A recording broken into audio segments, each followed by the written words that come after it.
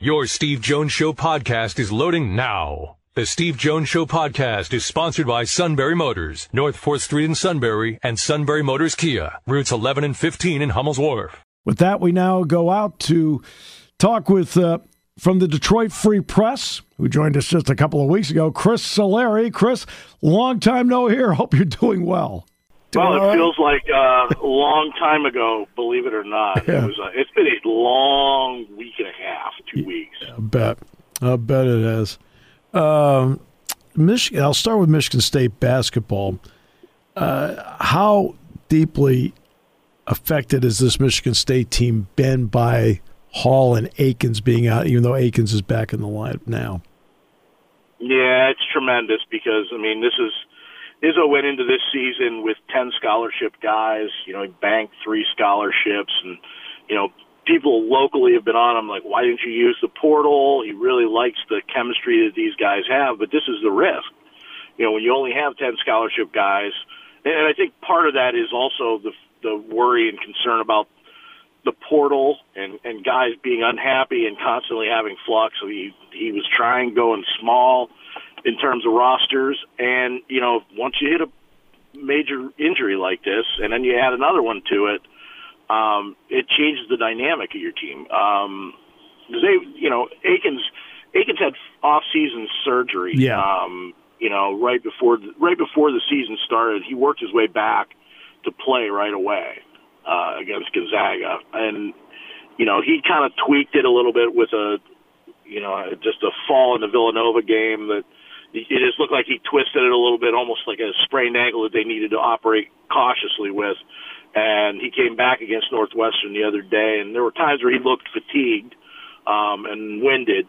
But the Hall injury is a tough one because both of those guys in particular being out at the same time on the wing, you got one other wing in Pierre Brooks. They've been using Jason Whitens, who's a walk-on grad transfer. He had started previously at Western Michigan, but, that's still a drop-off. That's still a major drop-off from the guys that you had there. So, yeah, and Hall does so many little things in terms of organizing the defense and, hitting a shot and stretching defenses a little bit and attacking. So, losing one of those guys was going to be an issue, but losing both at the same spot really, really put them in a bind over the last few games. Because I don't think there's a better, now there may be people in the same category, but a better inside-out player in the conference than Malik Hall. Yeah, he's close to it. He's got the ability to do it. I don't know how consistently he does it, but, he certainly can step out and hit. And on top of that, he can get you with his back to the basket, hit a little turnaround. I could see that. And it's a weird year in the Big Ten too, because I don't know how many of those kind of guys there are. When you look at the talent level, it's kind of going to be someone was asking about this earlier. What's going to happen this season? It might end up being a war of attrition to who can survive and be the Big Ten champion this year. Just because I think the teams are so. Call it parity, call it, mediocrity. I think is what Izzo said the other day. Someone will rise above it, but this could be a 5 or 6, maybe not 6, but probably about 4 or 5 lost Big Ten champion this year. Well, so now I get to A.J. Hoggard, and I thought he played really well to his credit against Northwestern. He's been okay for the most part at Michigan State. What's opened the door for him to playing better this year? Mercurial is probably the best way to describe him because you see the flashes. And I think it drives Tom Izzo mad because he sees the flashes of the tremendous court vision, the ability to get north and south, using his size against smaller guards.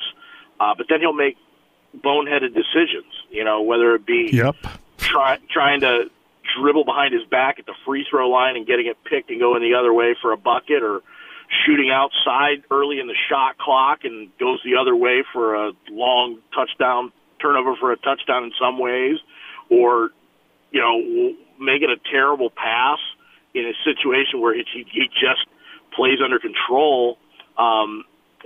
Something good can happen anyways. That's kind of it. There's a lot of I'd say sophomore year Denzel Valentine in him, in that there's a lot of things that he can do.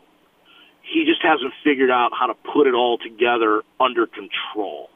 And because I think my theory is that guys who can do many, many things well, when they try to do everything well at once, you can go off the rails. Yep. You can do sometimes too much. And with Hoggard, the early shot clock threes, that's not his game. Right.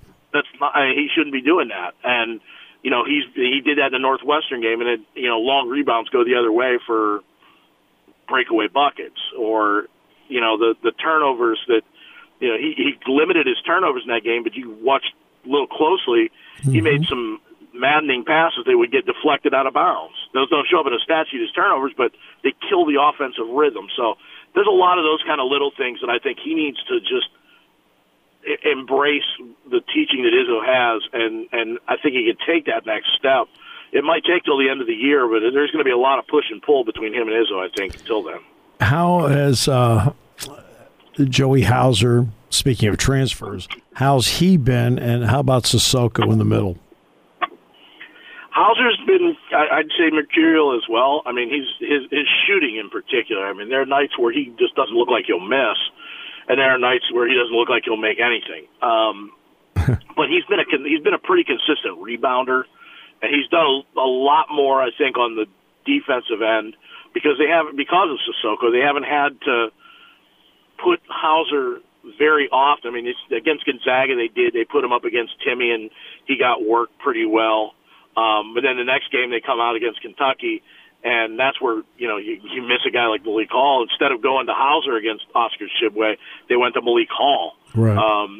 And I think Hauser's better when he's playing another four. He can't go out of his position on the defensive side. If he's playing against a four, he's pretty solid, and he's been a pretty good positional rebounder.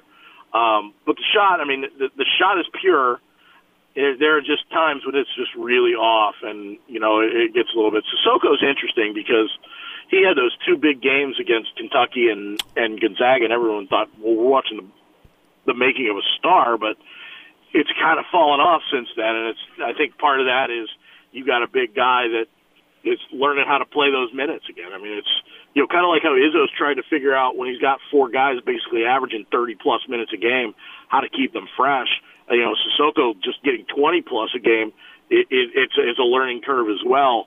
But he's got to be a little better with his hands, I think. I mean, he's struggling with catching the ball in the post and holding on to rebounds at times.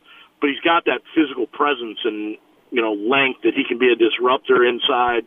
And, they just need more from him on the rebounding side and on the defensive end. All right, on the football side of it, this has probably contributed to a long 2 weeks for you. What has it been like on the football side as a post-mortem on a 5-7 season? Yeah, it's, I think there's a lot of, because there was, I don't say concern, but there was a thought that maybe they could sneak into a 5-7 bowl bid, but, those filled up pretty quickly, kind of as many people anticipated, and they got left out, which really was kind of everyone's thought. You can't rule it out till it's done, so that's right. One thing. But I mean, it's now you're seeing guys. I think I had 4 guys in the last couple of days, all defensive linemen, enter the transfer portal. Kicker Jack Stone, who hit that 51-yarder at the end of the first half in that game, hit the transfer portal. So now you start looking at this. Is it something that's going on with the program, or is it just the nature of college football right now? Because we're seeing, where does Michigan State rank with some of those schools that have lost guys to the portal? They're not up there. I mean, Alabama, I think, had like double digits. They do. Yep. A couple other schools had double-digit guys lost, but it's also early in the process too. So, it certainly bears watching though, because they've got to finish up towards signing day, keep the recruits that Mel Tucker has in place. A bunch of 4-star kids. They already lost some of them, but that's kind of their thing now. Is they got to be able to build that class, and then if you're going to go back into the portal, you got to identify and find the pieces that you need and be able to lure them there. So it's going to be a long off season for Mel Tucker. There's no talk of national championships this year. There shouldn't be, and especially coming out of last year when they were very high on the hog in a lot of ways and saying that the next step was to win it all going into this year. They fell far short of that, and maybe a little bit of humbling that they got in that. Yeah. Do you have any idea what his philosophy is? Is it to go half and half on portal and bringing guys in, or is it to use it sparingly, or how does he want to use the portal? Ultimately, he wants to use it sparingly, but, that's kind of, I think, and I don't even know if we can say this is a Mel Tucker situation. This is a college football situation because it's so new, right? Yeah. I mean, we don't know how, sometimes new coaches come in and they just want to hit a reset and get whatever type of guys that they want in there. Is that good or bad? We're finding that out in real time. Because I think there's something that's lost in terms of building a brotherhood that people talk about when you have guys gone through 3, 4, 5 years together and pass on those lessons when you're bringing guys in from the portal that are there for a year. I mean, almost like free agency. You kind of lose that in terms of what college football has been. I'm not saying it's right or wrong. I mean, it's what it is and what it's going to be. But it's going to take some adjustment. And how are these kids prepared for that? In that 18 to 23-year-old range. I mean, you think about the way minor league baseball goes when guys are, 17, 18, 19 years old. They're going through the ranks. They don't care about winning. That's the difference here. Right. This is caring about winning. This isn't developmental. Right. So it's fascinating, kind of watching a lot of these things. The NIL, the immediate eligibility of transfers, all these things playing out in real time. We're seeing probably the most drastic change in college football since probably post-World War II. And it's all coming at once in different areas. Exactly, Chris. And what's interesting is one of the words that is thrown around a lot in the last few years in intercollegiate athletics is culture. And I don't know if you're heavy on the transfer portal. I don't know how. I'm talking about if you're heavy on the transfer portal, I don't know how you can form a culture. It's hard. It's hard. I mean, you can say and talk about culture all you want. Yeah. That's not how it works, right? Culture's established over time. Right. And you can try and force culture. You can try but sometimes it has to be organic. Sometimes it's things that are outside of your realm, that it's just the guys themselves that the coaches have nothing to do with. The players, the kids who come in that first week in the summer and they're just getting to know the university, and they've got an older player that's showing them around and getting them kind of adjusted to life in the dorms and those sort of things that really set the bar for what the program is and what the culture is. When you've got guys that have on stop 2 and stop 3 in their college career, where's the pass along? In my industry, many, many years ago, there used to be, a pass along of institutional knowledge. Yeah. And that's changed, and that's been a dramatic change in our industry. And I feel like that's kind of changing now with guys getting in the portal and saying, you know what, let's just get out of here. Like, for example, look at a guy like Damian Terry, yes, the Michigan State from Erie. Yep. He comes in as a 4-star recruit. Damian Terry would have been gone in the moment that Connor Cook got that starting job question in 2013. Yep. And he could have been somewhere else playing, but instead and in fact I think he got his one start at Penn State at the end of his junior year. He did. Yep. So I mean, guys like that, that are program guys, whether it be the coach's decision or their decision, they're getting burned out.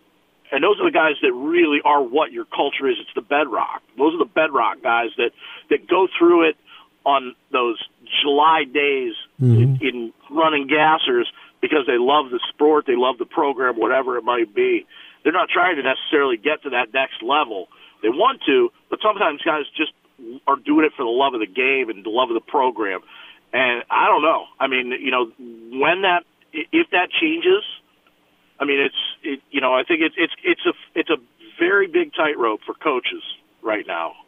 I think, and particularly Mel Tucker. I mean, he's a guy that, kind of set the curve for that in some ways. Yep.